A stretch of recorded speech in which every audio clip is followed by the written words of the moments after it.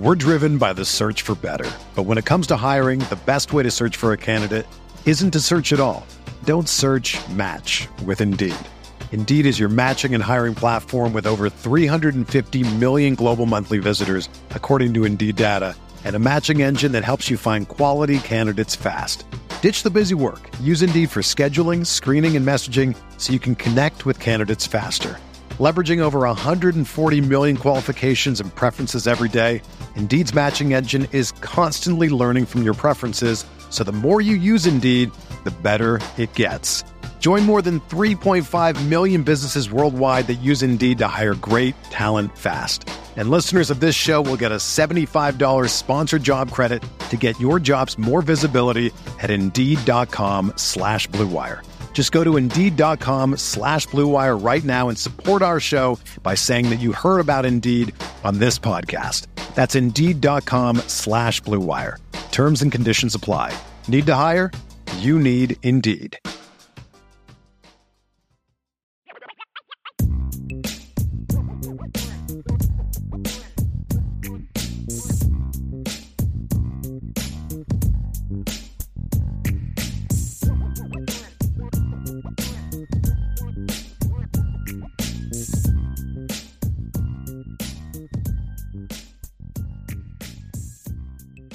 Notre Dame fans, welcome to a special edition of the Irish Breakdown Podcast. It's Friday night, Ryan. It's a little after 6 o'clock, and you know what that means.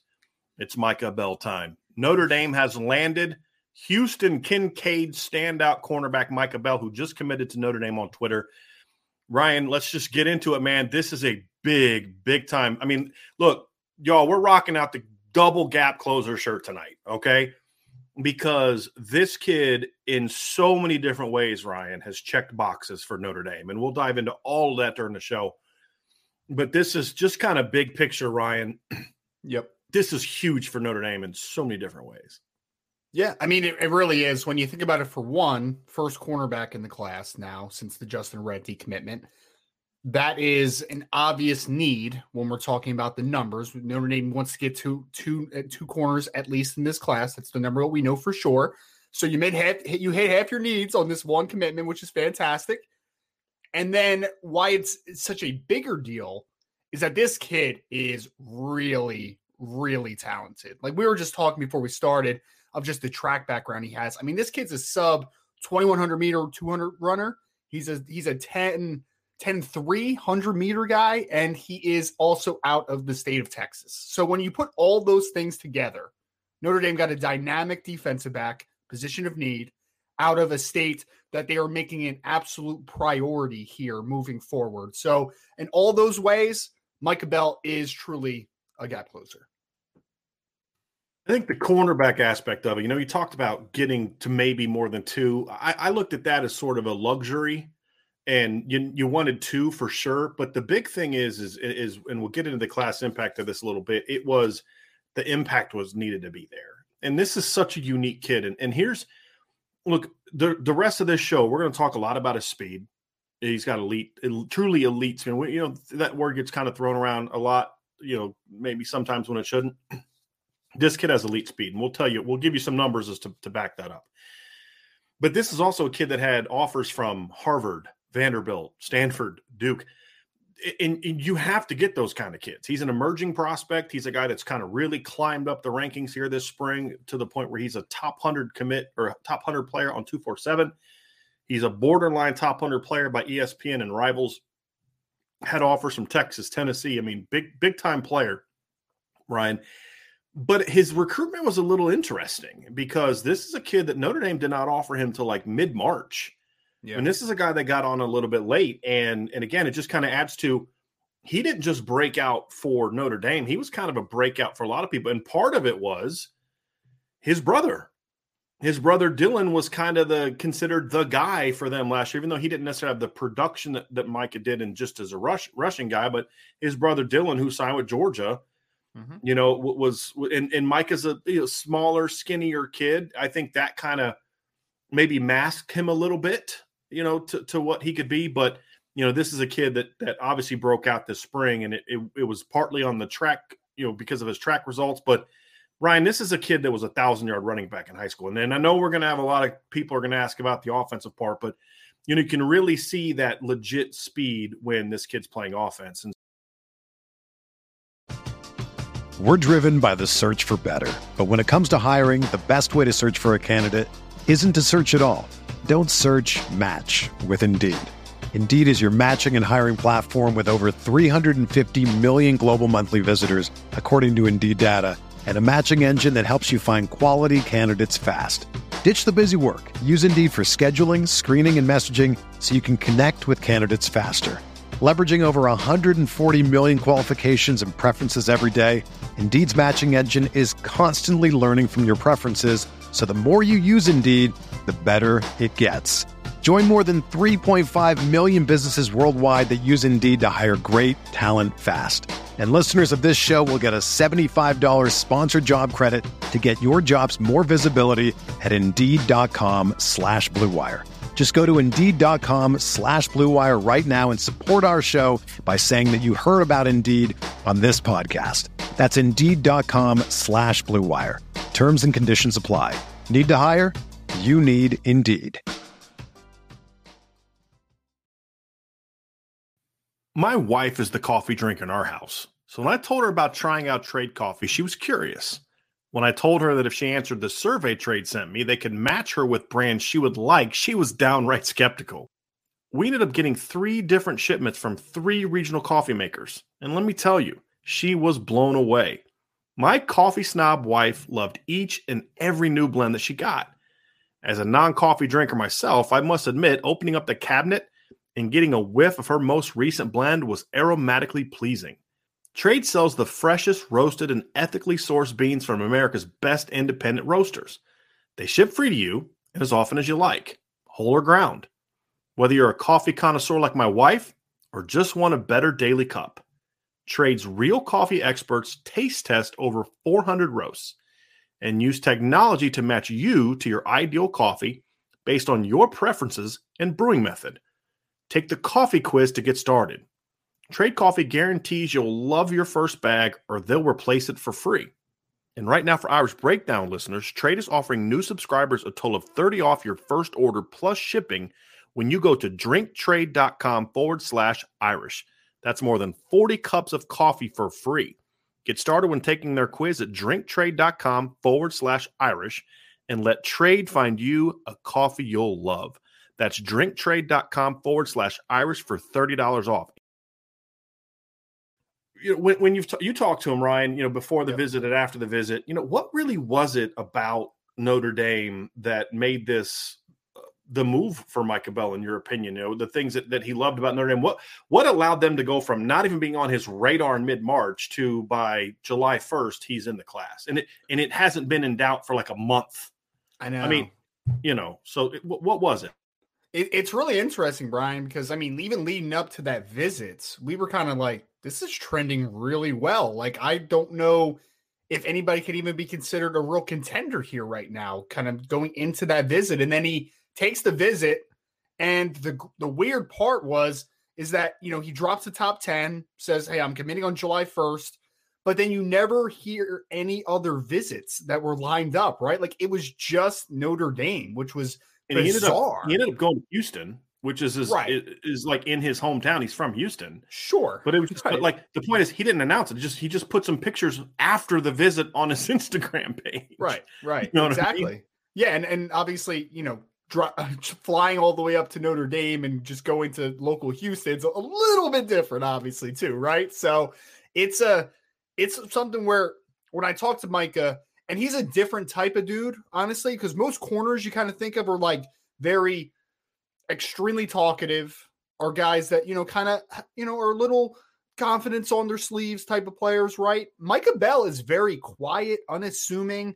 He doesn't really have that aura of a corner traditionally, to be honest, but he knew exactly what he valued in making this decision. And judging by not only his words, but also by his actions of the top 10 schools he dropped, high academic kid, right? I mean, we've talked about this a bunch. He had Vanderbilt, he had Harvard, he had Stanford, he had all the high academic institutions that you think of in the country on his final top 10 that were also included with, places like Tennessee and Texas and, the mixture of those teams as well. But the high academic part is, I think, the biggest thing for me. And, it was just he fell in love quickly with the staff. And I really think after that visit, it was done at that point, everyone knew where he was going to go at that point. I mean, you're talking about, like I said, a kid from Houston, Texas that has an offer from Harvard. And the fact that he included Harvard in his top 10. We kind of made a joke about this. When he listed his top 10, it was like 2-5. It was like 5 and 5, like polar opposites. It was like Michigan State. It was Texas, Tennessee, Michigan State, Baylor, and I keep forgetting the fifth school. And then on the other side, it was like Notre Dame, Duke, Stanford, Harvard, Vanderbilt, you know what I mean? It was just like, okay, that's an interesting group. Like, you don't see that very often, Well, and honestly, as soon as he dropped that top 10, I hadn't even talked to him at that point too much, like just some exchanging of DMs. And we did like a feature article on him before that or whatever, but I hadn't really talked to him serious because that was the first time that we knew exactly what the timeline was. Right. Mm-hmm. But as soon as I saw that grouping, I'm like, my man's going to Notre Dame. Like, it. I mean, you just saw the group of schools. You're just like, we already liked Notre Dame. Right. And the fact that he included all those high academic institutions, it was just like, yeah, that's probably a little bit of a dead giveaway. All I needed at that point was CJ Carr to tweet out a little shamrock and at Michael Bell. And then that probably would have been the end of it. Yeah. Well, and he gave a comment to you before his visit, in a preview article you did with him before the visit. He said, Coach Freeman and Coach Mickens, he said, just were on him constantly. He said, they talk to me all the time. And the direct comment was, they made me feel wanted. They really, he said, and have made me really feel wanted. And that was a big part of it too, was, when you get on a kid late, and again, now in the world we live in now, getting on a kid March before his senior year is considered late. That's just the reality of it. Getting on a kid late, you've got to put in the work. And Mike Mickens certainly did that. Marcus Freeman did that. Chad Bowden's done that. And this staff made this young man a big time priority. And now he's in the class. And that is huge for Notre Dame. Let's talk next, Ryan, about kind of the class view of like, what does this mean for the Notre Dame class? And for me, Micah checks a lot of boxes and from numbers, impact, Texas, a lot of different things. We didn't even talk about the return ability too. I mean, he can all special teams early on. Oh, yeah. There's no doubt. And that'll be part of it as well. Number one, the corner need. Mm-hmm. So the need coming in was 2. We had talked early that they could get away with 1 because you had 3 in 2000. You had 3 players in 2000 in the 21 class. Mm-hmm. The fact is even though Clarence Lewis played as a freshman, it didn't count because it was the COVID year. And so he technically still has 3 years of eligibility remaining. We talked about this current freshman class, Ryan Barnes, Philip Riley, and Chance Tucker. They all redshirted. They're technically going to have 4 years left. And then, of course, you had an outstanding duo of Jaden Mickey and Benjamin Morrison. So you could get away with 1 in that class. Now, even if you could get away with it, 2 was the ideal number. You wanted to get to 2. Yeah, and so you obviously you had Justin Redd on the board early. He went off. You had to get 2. And the thing about it is they took a little bit of a risk because there was really only 3 corners left on the board, in the last couple months, and it was Micah Bell, Christian Gray, and Josiah Wagner. I mean, Caleb Presley wasn't super interested. They had kind of dropped some other guys that were on the board early. This was one where you're putting a lot of your eggs in the Micah Bell, Christian Gray bucket, basket. And of course, to get him, I thought getting him was obviously a big one. So numbers wise, 2 is good, but more important than numbers, you needed impact talent because you landed 5 guys who will enter the 22 season with 4 years of eligibility remaining. All 5 guys of the last 2 classes have 4 years left of eligibility. It wasn't so much the numbers. You needed to add impact talent. And that's the first area where but we're not going to talk about him each because I think you can't talk about his impact talent with also talking about there was a need to continue improving the speed at the position. There's like long guys like Cam Hart who can actually run. Ryan Barnes, Philip Riley is physical. There's Jaden Mickey's quick and athletic and Benjamin Morrison's long and big. Some of these guys can run, but there was a need to start really trying to get when you can just a higher level of speed. So impact, talent, speed, those are two big boxes that Micah Bell checks that were even more important than, to me, the two. Because if you could get two and they're not impact potential talents, then I don't think you necessarily met your need in this class. Well, the wide receiver position in college and the NFL just keeps getting faster and more populated. Like there's just so many wide receivers I feel like come out of college every single year because everybody wants to play wide receiver. And I think that has hurt kind of the development of defensive backs at times, right? Especially the cornerback position.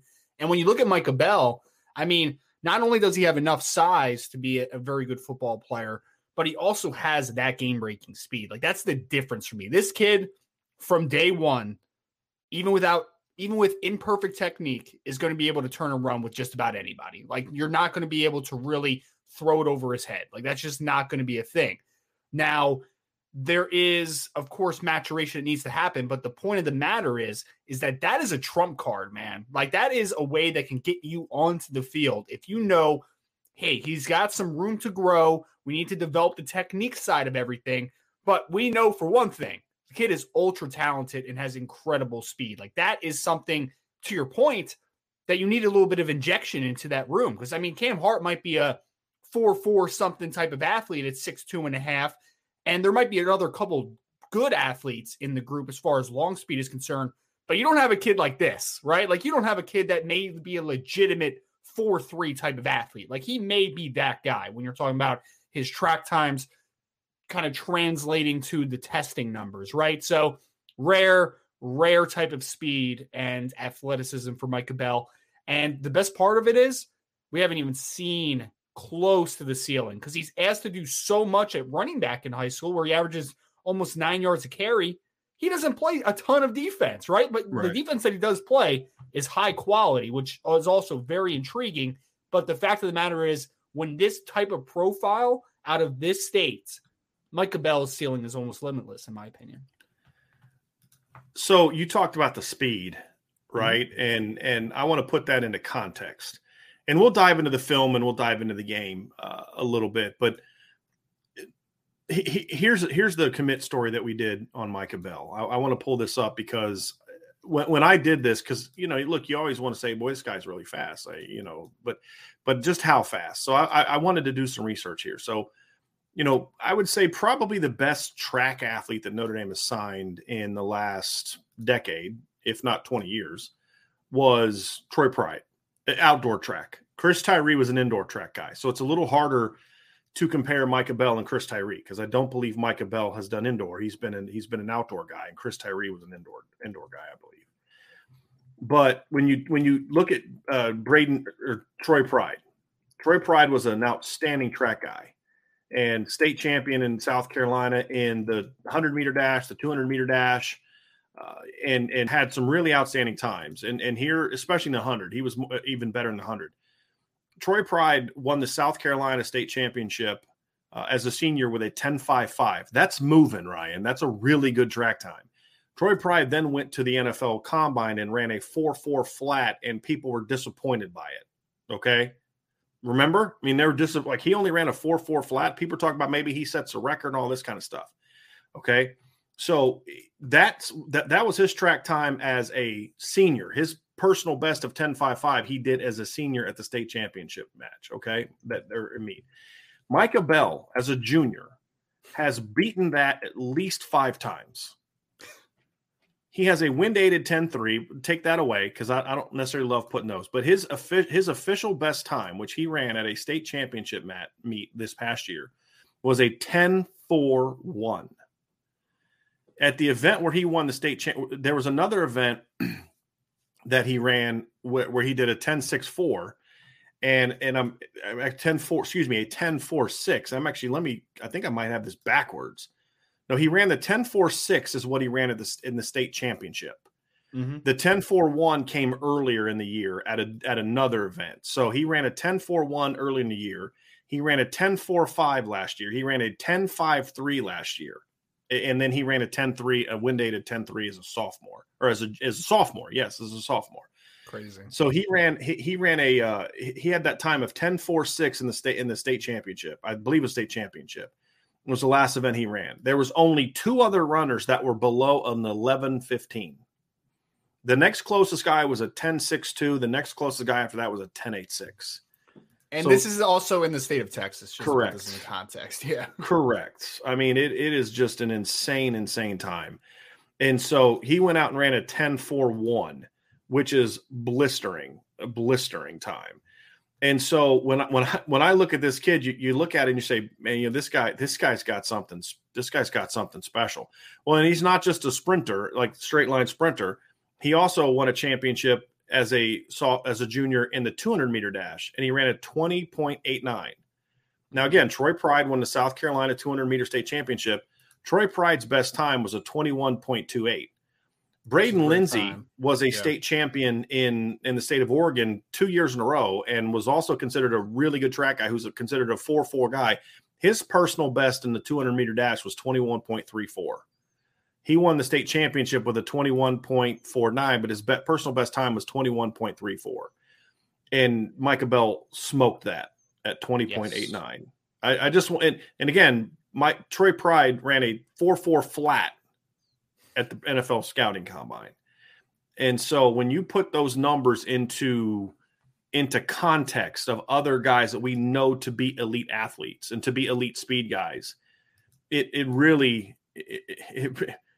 puts it into, I mean, it really shows you something. It really kind of is like, wow, this guy's got something special. And, there are some things that we can maybe compare him to, like a Chris Tyree, for example. The one thing Chris Tyree did is he did a long jump, and his best long jump was 21.11, which is pretty good, right? Yeah, 21.11 is good, yeah. Right. Micah Bell this past year had a personal best of 24.5. Which is a very good one. Yep. Yes. 24.5 is very good. Also won the championship at that same event where he won the 100 and 200. So not only is that, and why does that matter, right? Because you're talking about the 100 speed, 200 speed. That's the long speed, obviously, but the long jump is also short area explosiveness. Yes. Like there is a lot of pop in that lower half to just kind of illustrate why that matters.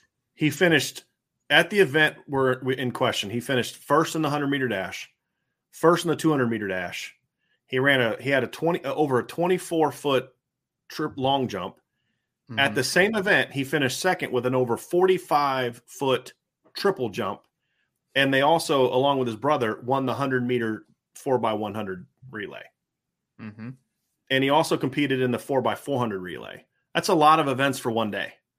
And he had phenomenal times at all of them. So this kid has got elite speed. Now, here's the key though, Ryan. That's fine.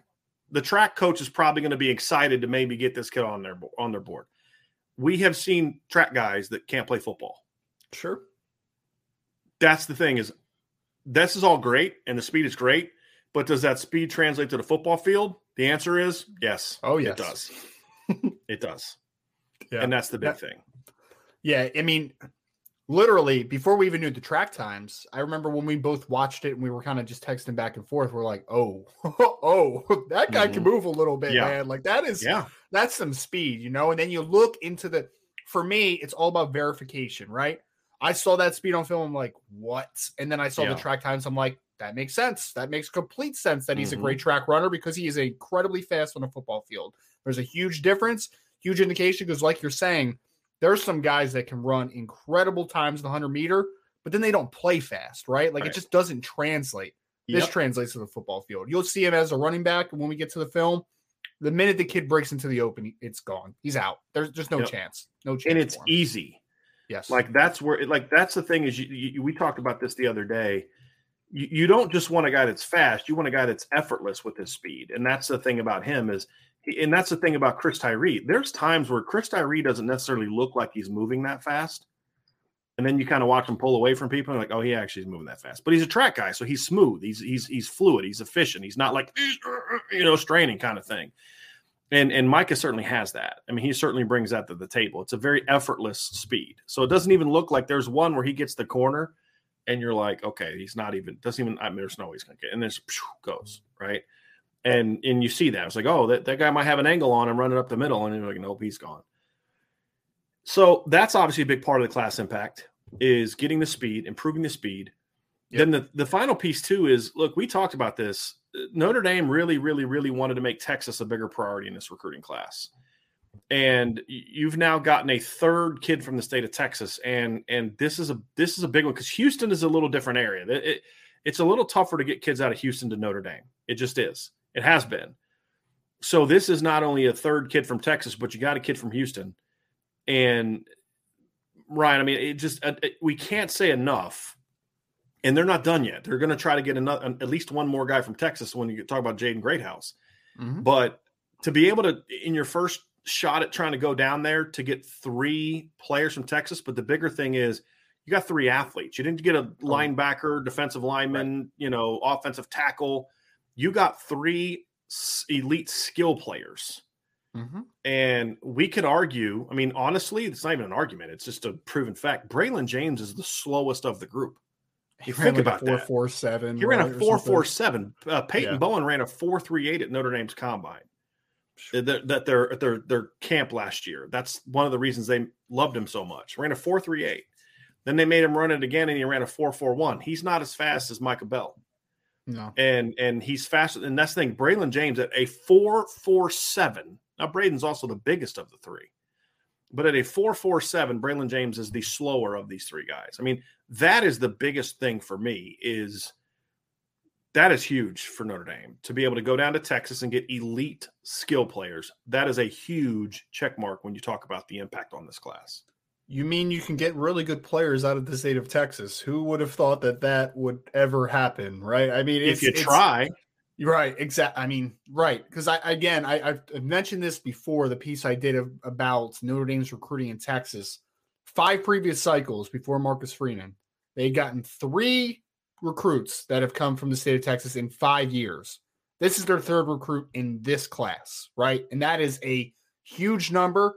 And like you're saying, Brian, we know that typically speaking anyway, I mean, they just got Charles Jagasaw, for instance, right? You can usually get really good offensive linemen out of the North. That's usually not a problem. We all know, though, where the skill guys typically come from. Florida, Texas, we get that, right?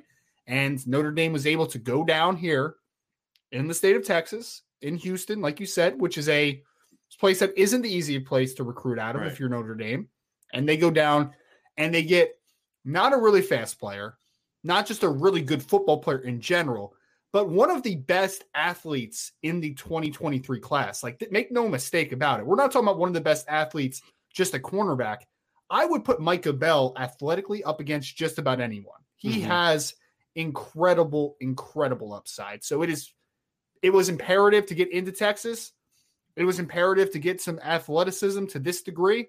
And Notre Dame got to check both those boxes, all in a very high priority state now for them moving forward. I'm trying to remember. I know they got Nana Osafo-Mensah. They got Hunter Spears in the same class. Who was the 3rd guy from Texas? I will look it up. Brock Wright? Brock Wright. Would he have been in the 5 years though? He was 2017. Was he part of the? I'm trying to remember like what the scope of the breakdown you did. I thought I went to 20. I thought I went to 2022. I could be wrong. No, I mean, like, how far back did you go? So, I went 10 years. So I think 2000. So they got Nana in 19. So they hadn't signed anyone from Texas since 2019. They got Nana and Hunter Spears. And then 2017, they got Avery Davis and Brock Wright. In 2015, they got Jalen Guyton. So 15 on, they got 5 guys in 15, 16, 17, 18, 19, 20, 22. 5 guys in 7 years. If you go back even further than your time frame of 5 years, 5 guys in 7 years, if you go back further than that. But here's the thing, right? It's defensive lineman, quarterback, tight end.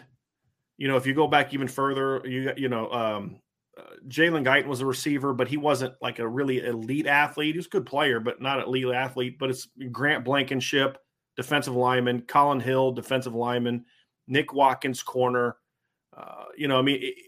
You just hadn't been able to get a lot of the skill. And some of the skill they were able to get way back at the beginning. It's like a lot of weird things with Notre Dame. Like, they actually did pretty good in Texas early on under Brian Kelly, and then it went away. And these things never made sense to me, Ryan. Like, they got Corey Robinson and Torrey Hunter and Durham Smythe in one class. And then the next year they get Nick Watkins. And then after that, like, Jalen Guyton. And then after that, no skill. Just Avery Davis. That was it. I mean, it's so weird. But this staff said, we're going to make Texas a priority. And they went down and got a really talented kid, a really dynamic kid. And the interesting thing, too, of why Texas is so important, and I don't know why it is. I'm not trying to make a commentary on why, but what I do know, however, is that there seems to be a lot of kids that are better academic fits in Texas than perhaps and Georgia than what you're seeing in like a state like Florida. I don't know why that is, but that's just the reality of it. And I think that's also what makes Texas an important state for Notre Dame. So when you look at the class impact, Ryan, this is a very, very important thing for Notre Dame to be able to get a kid like Micah Bell, because to be able to check impact, numbers, Texas, speed. I mean, there's literally not a box that this kid doesn't check when you talk about what Notre Dame is looking for in the 2023 class. And they're starting the pipeline. I mean, to go back to our Texas conversation, right? They have put people on notice in the state of Texas now, and programs that you typically do well in the state of Texas. They're now like, oh, Notre Dame is a threat here. And I think the interest from the recruit side was a lot higher than maybe the previous staff had knowledge of, right? And I think we're seeing that obviously here with this now 3 commits in one class. I mean, we might get to 4. And who knows if it even increases after that. I mean, it's very possible. So we do feel good about Notre Dame's ability. We do feel good about their chances to get Jaden Greathouse, absolutely, who's from Texas. So I mean, we're not gonna hide that. We've said that before, so we can say that. Sure. So yeah, I mean, like you said, they're not done yet. For those who didn't see, this was Micah's commitment on Twitter. So this is kind of what he did there. This was not. There were some people I think that were a little bit. Thought that this was going to be, he was going to go live. There was never any thought of, there was never any discussion for him to go live. We were going to go live. So if we were unclear on that, we apologize, but we were not going to carry anything because he wasn't doing anything publicly. So we waited till he made his decision, then started the show. And he was pretty prompt at 6:00. I mean, it was like right at 6:00 when he made his commit decision. So, or he made his tweet. So, but you've had a chance to talk to Micah Bell.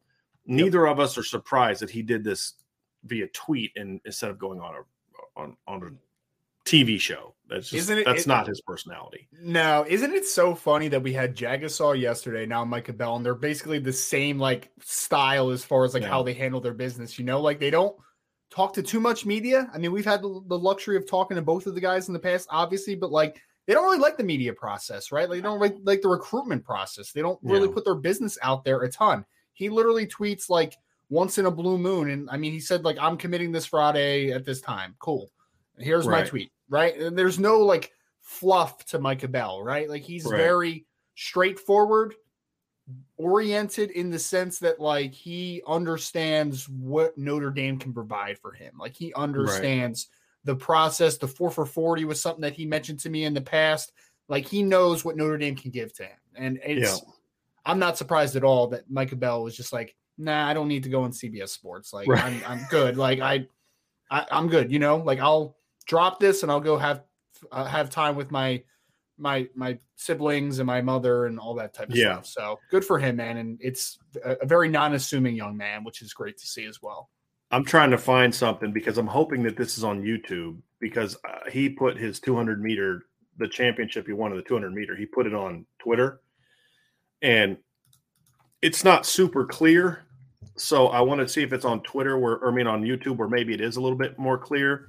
But if it's not clear, then we'll pull it up, because it's insane. It looks like it's not clear, but you guys are going to get a chance to see this, because this is absolutely absurd, right? So let me pull this up. This is the 28.9 he ran. So let me pull this up, Ryan. Which again, sub 21 is insane, but yeah. Do we know what lane he's in, Brian? You're going to find out here. I think he's at the top. Gotcha. It's going to be obvious, like from jump. You guys figured out which guy he is yet? Yep. I think it was lane 3. Yep, there he goes. See ya. It's insane, man. That's a championship heat too, you said, right? Like this is the championship round where he won the 28.9. Insane. That's absolutely insane. I mean, that is like, and that's the thing. He doesn't have someone pushing him. That's the thing. Like he's just Look at that acceleration off of the curve, man. Yeah. Oh, yeah. Like, such once he hit the strider. curve, he just, it's right. It's smooth. It's clean. Yeah. And that pops on film. And I think sometimes when you're watching his film, you can underestimate the speed for a second. You're just like, oh, he's just so controlled. Like it's fun to watch. Yeah. Man. It's really fun to watch. Somebody asked if he has Olympic ambitions. I don't know if 10-4-1 puts him on that level yet. Not yet. No. He would need to make a jump. In my opinion, you have to get close to. I mean, to qualify, you have to be right around 10 flat. The 28.9 though is more interesting. That kind of gets you somewhat close. Like that's. I mean, I think Usain Bolt has that 200 record too. It's like 19 something, but like he was also an alien, so we don't count him too much. But 28.9 is a silly time for a junior in high school. Mm-hmm. I'm gonna actually try to look up and see if I can find the best 100-meter time this year is a kid from Texas. He ran a 10:08. So they kind of mark it out here after 25 guys, but the top 25 of the top 25, this is according to athletic.net. Yep. The 25th ranked guy in the 100-meter dash was a 10:29. It's crazy. I'm looking through these. I don't see any football players. A lot of these guys are seniors. Of the top 10, see 7 or 8 of them are seniors. So I mean, he would get faster. Sure. One of them was actually Brennan Thompson is the only football player on here that I recognize. And then if you go to 200, and this is in the 2022 cycle. If you go to the 200, this is where he's a little closer. The 25th guy was a 20.85. This is nationally, top 25 nationally. The best was 20.35. So that's moving, man. Yeah, kid from Mississippi. Moving. Yeah. Whew. And so, but he 20.89 doesn't put him far off being a top 25 guy. And that's pretty elite stuff. But 10-4-1 is moving for a football player, but it's not like Olympic where you got to worry about him being a guy that's going to leave for the Olympics kind of thing. I don't think it's not quite that, in my opinion. Mm-hmm. So Ryan, we've talked about the class impact. We've talked about, what he means to the class. Obviously, from a ranking standpoint, I think this is good. This is big, right? Yeah. You landed a top 100 caliber player, obviously 2-4. It's going to help them on the 247 rankings, obviously, because they landed a guy that ranks for them a top number 55 overall player in the country. Not on the ESPN ranking, unfortunately. No, it's on 3 is the bad one. No, I know. Oh, it's on 3, the one that's on 3 is the bad one. Yeah, he's 118th in the country on their consensus because of how highly ranked he is by other people. Gotcha. But he's a 3-star for them. So yeah, he's pretty moving pretty good. Notre Dame has in fact jumped back ahead of Ohio State. So Ohio State went over Notre Dame. Ohio State has landed a couple corners. So even though Ohio State landed 2 players in the last 24 hours, Notre Dame surpassed them with Micah Bell jumping on board. Pretty close. It's like 269.96 compared to 269.08. And then Texas is down there, 255.61. A lot of people have said that Texas has 3 5-star recruits and the same number of commits as Notre Dame. Their total score is 255.61. Notre Dame's 269.96, which just shows the quality of the depth. Even though Notre Dame doesn't have the 5-star guy, it shows the quality of the depth of this class. I mean, it is just a load. 17 commits, and on the composite ranking for Notre Dame, 1 5-star, 14 4-stars, and 2 3-stars. It's crazy. And Notre Dame is also number 1 on the 247's own list. So it's not just the composite. It's also on their own list. They are not number. They're going to have to get a couple more guys before they jump. But I expect by the end of the weekend they will have passed Ohio State and Texas on the rivals rankings as well. They've passed Texas with Micah Bell. They're going to need one more commitment to pass Ohio State at this point in time. So obviously that's good. You want to continue to maintain that lead every time you get a guy, right? Yep. So let's talk next about Micah Bell, the player. I think that's kind of where I want to go next with this, Ryan, is let's dive into Micah Bell, the player. what he brings specifically to the table as a football player. We're going to pull up some film to do that. And then after that, we'll kind of get into sort of the what's next, and then we'll answer questions. So that's what we'll do here next. But obviously, a reminder for those jumping in the chat in the show late: Micah Bell, standout cornerback, top 100 player, ranked number 55 overall in the country according to 247 Sports. He's a borderline top 100 guy on for Rivals and on and ESPN. Like I said, he's a very highly regarded player. 114 on Rivals, 128 nationally on ESPN, 55th in the country according to 247 Sports, and he's the number 8 cornerback.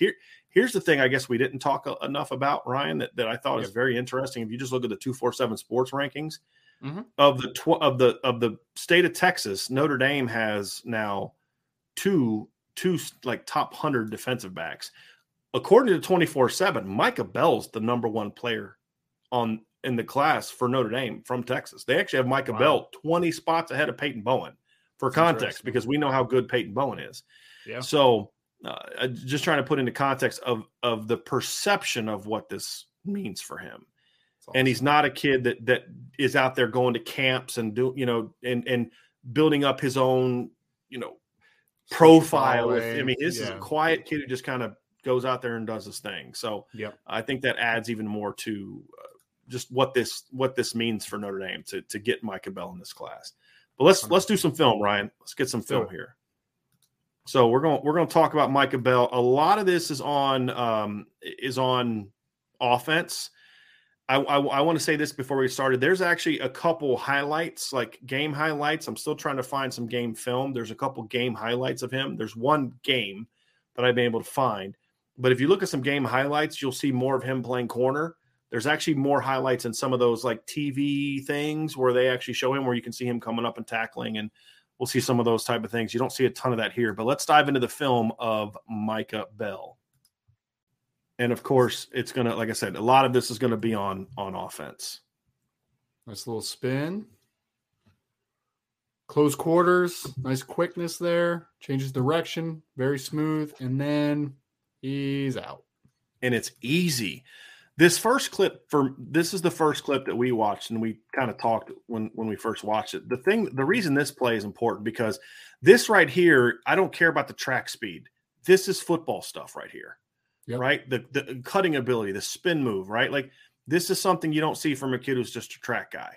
The vision to bounce that thing outside. And then this is the part too, Ryan, instead of trying to just outrun them to the sideline, he reads the angle of the blocker. He sees that his blocker is inside of this guy. So what does he do? He gets back to being vertical and then just outruns the defense. He has no business not being tackled here by that guy right there.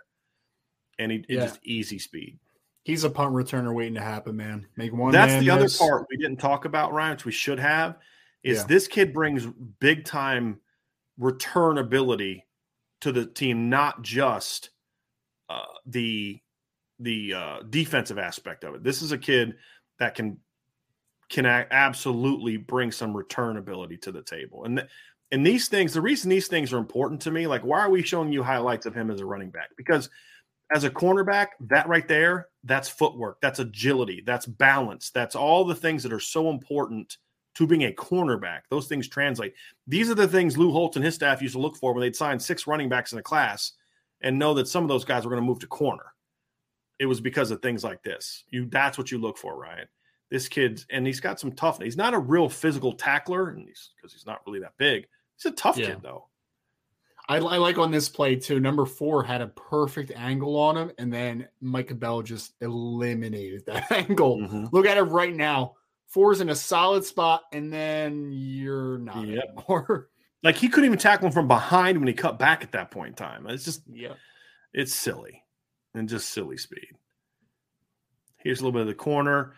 I do think in the limited cornerback film we saw, his technique is just not – it's a mess. But he does show me very good route recognition and ball skills. Like right now, that his technique gets – I mean, a better throw here and he's beat, right? Sure. Like, that's just a reality. He's got a little bit of help inside. So he's playing outside, but he's got to close on that better. But the speed that just allows him to kind of catch up to that, Ryan, is really impressive. That's the biggest thing for me. His technique, it needs a lot of work, but that's also the thing I care the least about. I've said this a million times. I do not care about technique. Mm-hmm. Look how he's just like looking for the hole. Like he's jogging, waiting on a hole to open up. This is insane. This used to drive me crazy. Yes. It's because it's like, buddy, why are we jogging? Why are we? Oh, that's why we're jogging. Got it. Because you can kick a second gear in a split second. Got it. This is one of those edge runs where you're just like, how does he not get touched here? Right. Someone's at least going to knock him out of bounds inside the 5, and they just don't get a hand on him. Yep. Little screen game. Right. Now, he's playing in Texas, but the level of football he's playing against is not like great. It's good. It's not great though. Sure. But you don't need to play great competition for the speed to translate. It's just silly, man. I mean, he just obliterates angles. Guys beat angles, and he obliterates them. Right. It's a little different. I mean, he just doesn't get touched half the time because, guys are taught one thing, and then it's just like, well, that didn't work out. Yep. When you watch game film, though, you see why he's not a running back. No. I mean, a full-time running back, because he's a smaller kid and he's not going to carry the ball 20 times a game. You know what I mean? He's not a guy that's going to be on the field for 60-plus snaps on offense. You will have him on the field for 60-plus snaps on defense. Mm-hmm. This is what I'm talking about. Like, he's a willing tackler. He's got to get stronger, right? Sure. Yep. But he's a willing tackler. He knows how to go low. It's good route recognition on this fake punt. Yeah, it's a nice play. Kid's open good for ball skills. Yep. You see again, this isn't great. He's flat-footed, right? Uh-huh. He doesn't use his hands very well here. You don't want a cornerback like immediately right there, watch this first step right there. That's wrong. He's flat. He goes to flat feet, right? You don't want that. He doesn't do a great job sinking his hips there. He doesn't necessarily play this route exceptionally well, but he's so fast it just doesn't matter. Yep. You know what I mean, Ryan? Like, there's nothing about this that I'm putting on teaching tape unless it's this isn't that great teaching tape. You know what I mean? Right. And that's what happens. I mean, he's more of a running back by trade at this point in time. He's going to have to learn corner, but just the ease of his movements, because at times it'll actually look, Ryan, like he doesn't transition really well because of his footwork. And then at other times when he's like loose on his feet, his transitions are exceptional. So it's a technical problem, not an athletic problem. 100%. Very well said. This is one of those good route recognition plays that I'm talking about, Ryan. He knows he's got safety help, right? So if you look at where they are on this particular play, you can see there's a safety back here. So he knows he's got somebody kind of playing that top. And so he's playing kind of in between. He's playing, that middle, that midpoint area. The guy breaks out and he just reads it perfectly and drives on it. What I do like is we've seen a couple of times too of him at the catch point. And I know we talk about the size a little bit, right? Like he's not the biggest guy in the world, but he does show a lot of effort to break up the catch point, which is really nice to see. And he does a nice job here he arrives before the ball, and a lot of times kids will hit the guy. Yep. He does a nice job of kind of playing that to where even though there's contact, it's not the kind of contact that's going to draw you Look at that speed, man. That's just he's nuts. barely running. I know. Look at all his teammates are like chugging away, man, trying to get there, and he's just like, "Yep." And he made the tackle inside the 10-yard line. Oh my god. That elusiveness, like these are the plays where you can see, okay, does he have the agility to play corner? It's plays like this, like that initial early run, that you can kind of see. He gets the top speed very quickly as well. That's another impressive thing. Again, right there, competitive at the catch point. Love it. Yep. This is another area where I could see him. He's going to block a kick in his career if he's 100%. 100%. Yep. Yeah. Probably early on in his career too. A really nice angle here too, Ryan. Really nice angle to the ball. That's the kind of play that Cam Hart made against Wisconsin. Yep. That poor kid. I know. I just feel bad for some of these kids I'm watching. Yeah. I'm just like, oh man, it's not fair. These are plays I like too because you see he's got a nice leg drive. This is a football. That's not a track move right there. That's a football move. The vision, Like, this kid's a football player. I think he's the thing now that hurts him on defense as a high school player is he's more natural on offense at this point. But his game and his body projects better on defense. 100%. And that's part of what, that's part of what coaching is like you've got to be able to project those things. Ooh, a little shot at the sideline. I dig it. Yeah, there's definitely effort in the run game. Like you say, he just needs to get stronger, but the effort is there. This is an example. Like, look, his technique gets him a little bit of a problem here. Because what's the one thing a cornerback has to have to truly be elite? Recovery speed. Gets a little grabby here, stops his feet, lunges at the guy, and the guy's got him beat by 3 steps. And he catches up to him so fast that he has to actually start jogging. You see that? Like, he's going really fast to catch up and then slows down because he's already there. And then speeds up again. It just – you have it. Brandon Plesner asked if he's got loose hips. That's the thing. We were saying this earlier, Brad. I think you might have just joined us, but one of the things that I said was at times his transitions aren't real smooth at times. And it looks like maybe he is a little tight-hipped, which some track guys can be, Ryan. But then you see other times where it's just super clean, like super smooth, which tells me, again, a guy doesn't have tight hips physically on one play, but then not on the next. You either have tight hips or you don't. The reason exactly, because you can look like your feet are jacked up or your hips are tight if your feet aren't good. But when you see him do it, you're like, okay, it's there. He just has to improve his technique. And it's hard to be a clean transition guy, Ryan, when you flat foot. Yep. Or your feet get heavy in the ground. Yep. So you can see it on a couple of those runs when he changes direction. Like, there's looseness there. If the spin move, especially, let's go back to that on the very first play. I don't think you can do this, Ryan, with tight hips. No, I really don't think you can do this. That first play is a great illustration too, because not only does he hit the spin, but then he also accelerates to the sideline. Like, you just see the change of direction. The spin is quick though, right? Like, anyone can spin, but look how quick it is. And then boop, see you. Right. Quickly he changes direction. Right. Yeah. Those are things you need when you are if you have that kind of, that agility, Brandon, because I think that's an important important question that Brandon is asking, because a cornerback with great speed but tight hips is going to get in trouble in some matchups when he's also playing someone with elite speed. Mm-hmm. And that's the thing you kind of got to be careful of is if you're playing a guy, like most receivers won't matter, but if you're being matched up against, another receiver that, a Will Fuller, as Adoree Jackson found out, one false step against a Will Fuller and you're not catching that guy.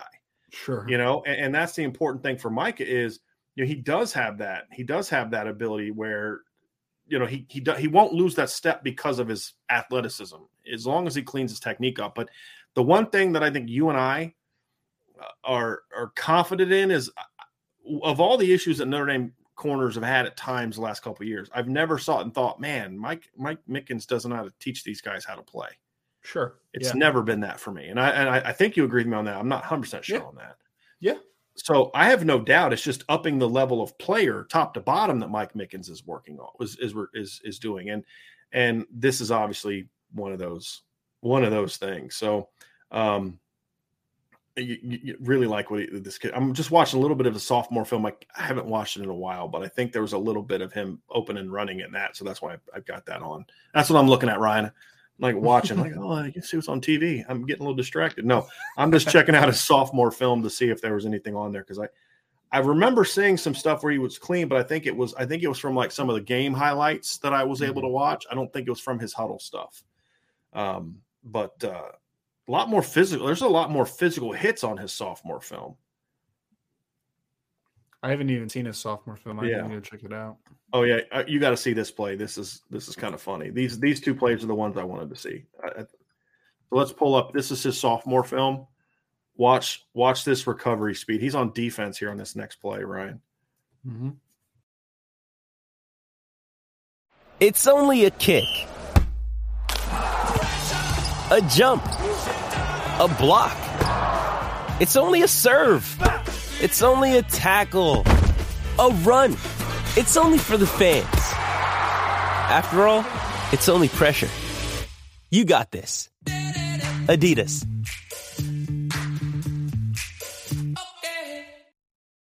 When you need mealtime inspiration, it's worth shopping Kroger, where you'll find over 30,000 mouth-watering choices that excite your inner foodie. And no matter what tasty choice you make, you'll enjoy our everyday low prices, plus extra ways to save, like digital coupons worth over $600 each week. You can also save up to $1 off per gallon at the pump with fuel points. More savings and more inspiring flavors make shopping Kroger worth it every time. Kroger, fresh for everyone. Fuel restrictions apply.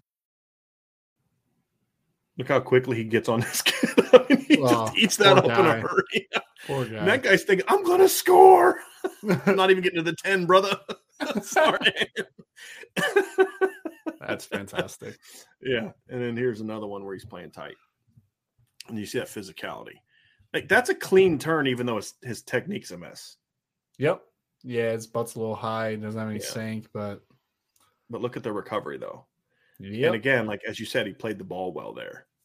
So it's definitely. The skills are there, Ryan. Oh, he knocked something out of that dude's helmet. You see that? I'm watching now. There you go. Oh yeah, that's a mouthpiece. Yeah. That's a mouthpiece. He knocked something out of that dude's helmet. Here we go. Right, you see how you see. Yeah. This is what I'm talking about. Like, watch his feet. They don't really move. They get underneath him, and then he's trying to turn with his right foot underneath his left armpit, basically. I think it looks like he's a little too worried about his initial contact with his hands and doesn't get his feet connected to him, But then so that's not an athletic problem. That's a technical problem. Oh, 100%. Then he almost runs too fast. I mean, it's like I've never personally been too fast, so it must be not, nice. Not a problem. No, not a problem for me. Look at that leg drive, though. That's a tough run. I love that. He looked like work done there, man. That's nice. Yeah, but he's skinny kid. He's just not a running back.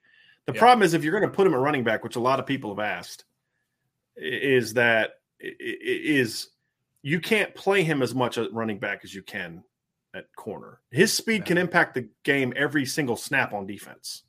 Yep, and you can at running back, and that's why I just say. I think the projection there, because he is a corner, the projection there is really, really excellent in my opinion. He would just be, if he played offense, he would just be like a space player, right? Like you would try to, what honestly, Brian, like right now, what would you be able to run with him in the run game? Outside zone a little bit, some tosses, sweeps. Like Jets, you're not going to, you're not going to run him up the middle. I would run some inside zone with him occasionally just because I'm thinking the line's going to open up that crease, but it's not often. Split it. Right. He's maybe getting 2-3 of those with Tyler Buckner running their zone around it just to take some of that off of him. But you're not going to subject him to 7 to 8 in. But look, people don't think Chris Tyree can be a full-time guy, and Chris Tyree's a lot thicker than Micah Bell is. Sure. Like, he's about 30 pounds thicker than Micah Bell is, and he was about 15, 20 pounds thicker than Micah Bell coming out of high school. Mm-hmm. So if you don't think Chris Tyree can be an every down back, Micah Bell is not an every down back. And that's what I say is you just have to have it. So I understand the desire that people have. You want to move the 10-3 guy to offense, 10-4 guy to offense. This kid's a defensive player. He will be a defensive player. You can get him the football. It's in the return game. That's where it's at. So Ryan, let's kind of talk a little bit about one of the things we do when we get into this, and we're going to answer some questions here. I got a refill. Sorry, everybody. Got to get the refill. One of the things that we do is we kind of talk about a what's next, and so people that know. All right, so if you're on the message board, this was one of our dancing gifts on the weekend of the 17th. So this is one of them is down. So now 2 of the 5 that we have up are now known. Micah Bell was one of them. This is one that's been done for a few weeks, officially 2 weeks, but it was leaning towards it for a while. And he kind of let Notre Dame know what was going on during his visit, and it was just about obviously getting to this deal here. So Notre Dame has kind of had an idea that this is in the works, and I think that kind of factored in a little bit to their decision to back off Josiah Wagner, because they are going to take 2 corners, and I think they like where they stand with Christian Gray, and then a Micah Bell being on that too. So that's kind of factored into it. So at this point in time, when you talk about what's next to corner, Ryan, it's all about Christian Gray at this point in time. It's Micah Bell and Christian Gray. That's really been the desire for the staff. That's been the 1-2 for a while. And So now it's about adding it, and we'll talk more about it on Monday. But if you're able to get Christian Gray and Micah Bell in a class together, if you're able to do that, these are two completely different players, and that is a very important part of it. This kid brings something you don't have a lot of on the team, and that's speed, but you want to complement him, because if you have all Micah Bells, then you run the risk of when you play a team like Notre Dame 2018, they're just going to back shoulder those little dudes all game long, right? Or Clemson traditionally. 2018 exactly. Clemson, either one of that, 2018 Clemson or 2018 Notre Dame. You want guys like that playing 2018 Bama. Or, 2020 Bama. You don't want them playing 2018 Clemson or 2018 Notre Dame or 2005 Notre Dame or 2006 Notre Dame. You know what I mean? So you want to have kind of that combination. And so obviously Christian Gray is that kind of guy. So you're talking about two potential top 100 corners. But really, as far as the what's next, it's really about Christian Gray. And we don't need to spend a ton of time on that. But that's really where it's at. And we'll find out here on Monday afternoon if they're going to be able to close on Christian Gray as well, if they're able to do so. But even before then, the reality is right now with Micah Bell in the class and knowing that you've kind of narrowed down your 2023 board to two guys, this also gives Mike Mickens a chance to really start to push harder on the 2024 class. And that class, to me, like this class was so important for Notre Dame because Mike Mickens, since he's been hired, had that really solid first year, right? Where maybe there weren't any stars, but there's some really quality depth. Chance Tucker being your third guy. They had JoJo Johnson. He's not in the mix anymore, but you got Chance Tucker. You got Philip Riley, got Ryan Barnes. We both really like Ryan Barnes a lot. Philip Riley brings a lot of quality. That was sort of the rebuild the depth chart class. Sure. Then 2022 was kind of like, okay, now you need to continue rebuilding the depth chart. You needed one more numbers class, but you also want to increase the talent. They got the two corners they got. They lost Devin Moore late. They wanted a third corner in the class last year. They had Devin Moore because Devin brought some positional flexibility. Yeah. If he couldn't stick a corner, you can move him to safety. So they had him. And of course, Jaden Bellamy, who's more of a safety and not of the same level, but you kind of got three corners last year because as of right now, Jaden Bellamy's playing corner. But so you restored the depth chart, but last year you started to get more impact talent with Benjamin Morrison and Jaden Mickey. Yeah. This class was important because it was all about the talent. Now 2024 and moving on for Mike Mickens is about now making Notre Dame a legitimate player year after year for two top corners. That's the task that he has now is, okay, you did your depth class, you did your, underrated but pretty talented class of Mike Mickens, of Benjamin Morrison and Jaden Mickey. And now it's time to say, okay, now it's time to go out there and say, we're going to dominate, right? And we're going to land top players. And that's, if you look at the quality of the 2024 board to the 2023 board, it's very similar. Notre Dame went after big fish, so to speak, in the 23 class. And they missed on some. I mean, they wanted like AJ Harris, right? Early on, they liked Malik Muhammad a lot, but it just wasn't the fit. But, you had some big-time corners on the board early in 23. They went big game hunting, so to speak, in the 2023 class. And even though you missed on a couple guys you really liked, they had success so far. With Micah Bell, it's top 100 recruit. We'll see if they can land Christian Gray. That's an absolute must. But, you're talking about some highly ranked guys, Caleb Presley, Justin Rhett. We talked about A.J. Harris, Cole Martin, Tony Mitchell, who just committed to Alabama, Malik Muhammad, Braxton Myers, Caleb Presley. There's some highly ranked guys on the board that Notre Dame went after, and they're able to get two really good ones. Then you look at the 2024 class, and it's a similar deal, Ryan. It's Caleb Beasley, who to me is my top corner on the board. I love that kid's game. He brings some size that I absolutely love. Eli Bowen may not have the size you look for, but man, that kid can play. And for me, if I'm Notre Dame, part of the reason that I would have passed on Josiah Wagner as the third corner is because I'd rather look ahead to 2024 and have Eli Bowen be my third corner. Because I love that. I mean, I project him in the slot. We can kind of protect him with his size, put him in the slot with Peyton behind him, and then just let him be physical because he might be the highest football IQ player on the board, 23 or 24 at corner. Which is saying a lot for a kid that just finished up a sophomore year, right? I mean, you're talking about a kid that had 10 interceptions last year, and it wasn't because he was just getting picked on all the time. I mean, you watch that kid's film, and this kid's like, did he seriously, as a sophomore, read that route and drive on it and pick that off? Like, that kid is a really good football player. He's just small. Yep. Sure. I would rather him be that third. And then you look at some of the others. Emilio Agard is on the board for next year. Baller. Dakota Fields is on the board. Braden Lee, Mike Matthews, Jalen Mbakwe is a top 10 national player. There are some big-time guys on the board. If you're going to have a chance at them, Ryan, you got to be able to get on them. Or you can't wait till next March to get on those guys like you did Micah Bell, who's a late riser. Sure. You got to get on them early. And if you have to recruit the younger guy, this class, all the way into the season, you're not able to do that. So getting a kid like Micah Bell early does allow Mike Mickens to now start looking forward even more to the 24 class. And when you consider that they've moved on from Josiah Wagner, it's Christian Gray or bust for Notre Dame at this point in time, because they have kind of shifted their focus after Bell and Gray on 24. But that's what they need to do if they're going to be able to get some of those guys, in my opinion, Ryan. So that's really more of the what next beyond Christian Gray. The focus has to be on the 2024 class.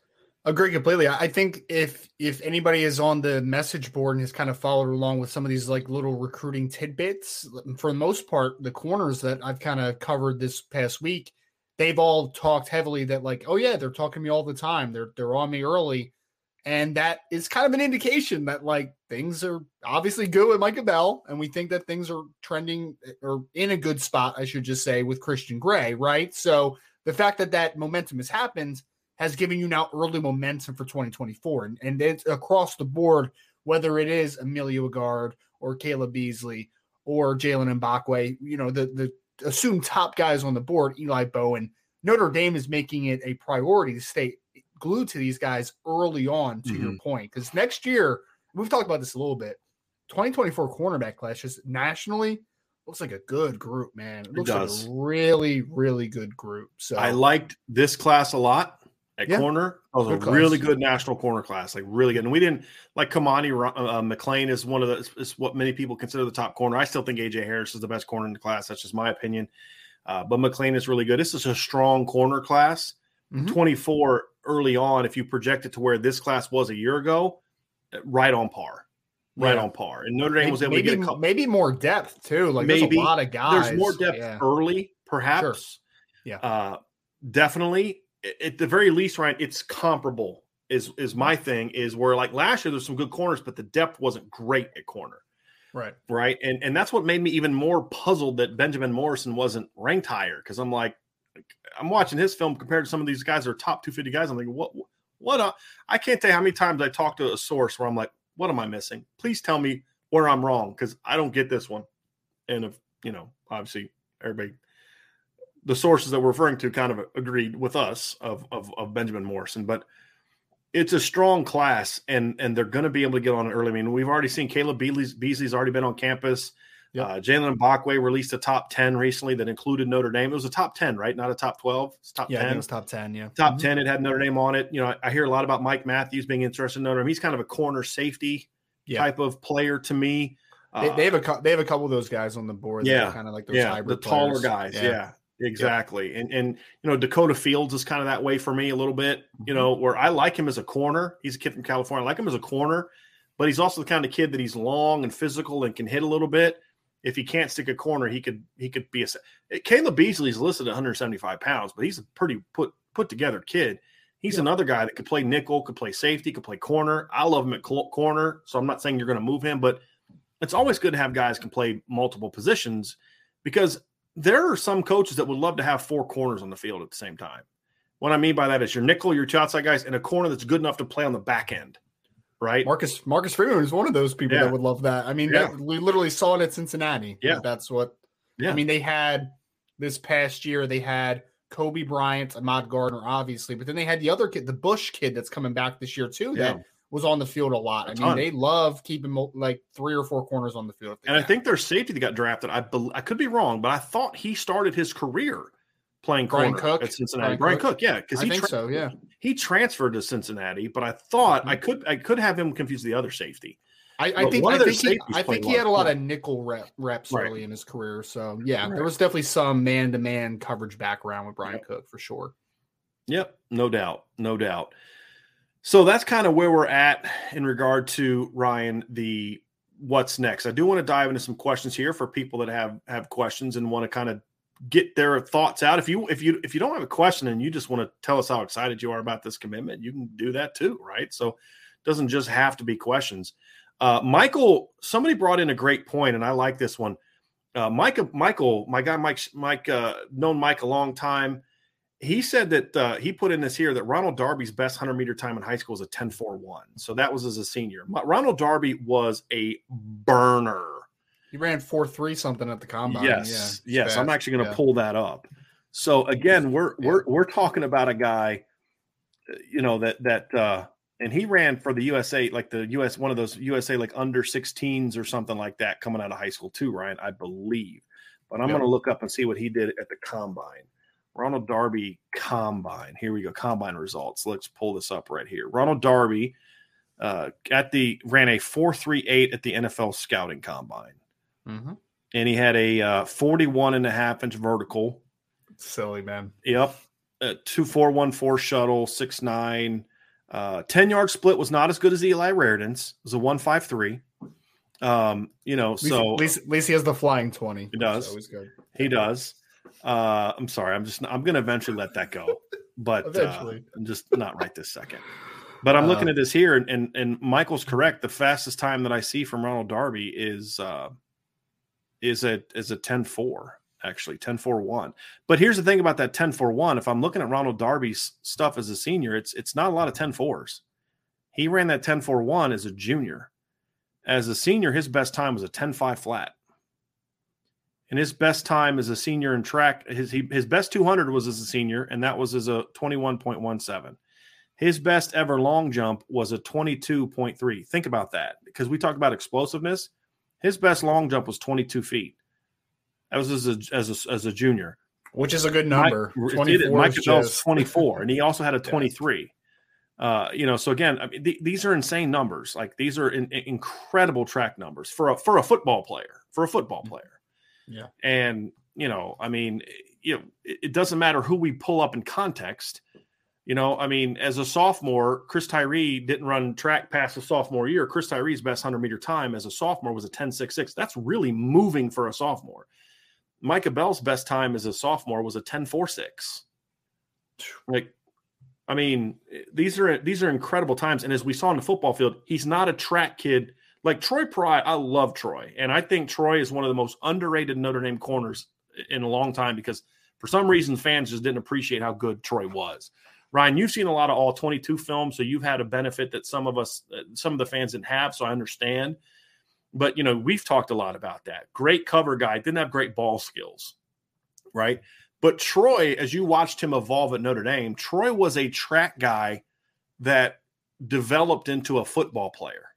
Yep. The thing about Micah that you see on film is Micah is a football player that also happens to be an elite track guy. Yep, absolutely. And that's the difference. And so that's one of the reasons you get excited about this kid, is he brings a lot to the table. But Mike, thanks for sharing that, because I didn't even think about Ronald Darby, but that's not 21.17 to 20.89. That's not really close. Yeah, it's two hundredths of a second. It's crazy. That's 2/10 of a second. I mean, yeah. Yes. That's flying, man. It's flying. Somebody said, guys, did they just open up a Whole Foods in South Bend? I love this aisle Marcus Freeman is shopping down. I love That's fantastic. And he's got a Brian Kelly in his avatar as a Brian Kelly. I just love that. They've had a Whole Foods since I moved back here, so I think it's yeah. Brian, if you ever want some fun, you should go look up Jonathan Taylor's track times in high school. What was it? He ran like 10.4 something, but he was 210 pounds. It was crazy, man. I coached against him, unfortunately, and I remember I was at the state meet where he won the 100 and the 200 at 210 pounds. And I'm like, guys, yeah, that's silly. Yeah, that's really, really good. That's really, really good.